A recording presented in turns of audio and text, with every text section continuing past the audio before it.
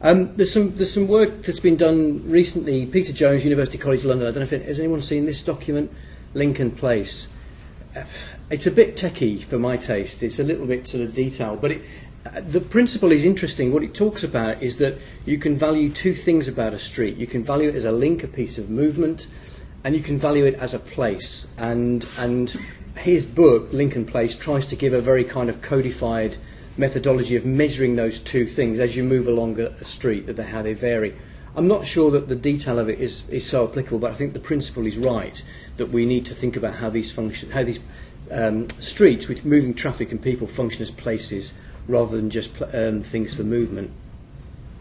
But maybe that's if we need a new sign, maybe that's the sign that we need.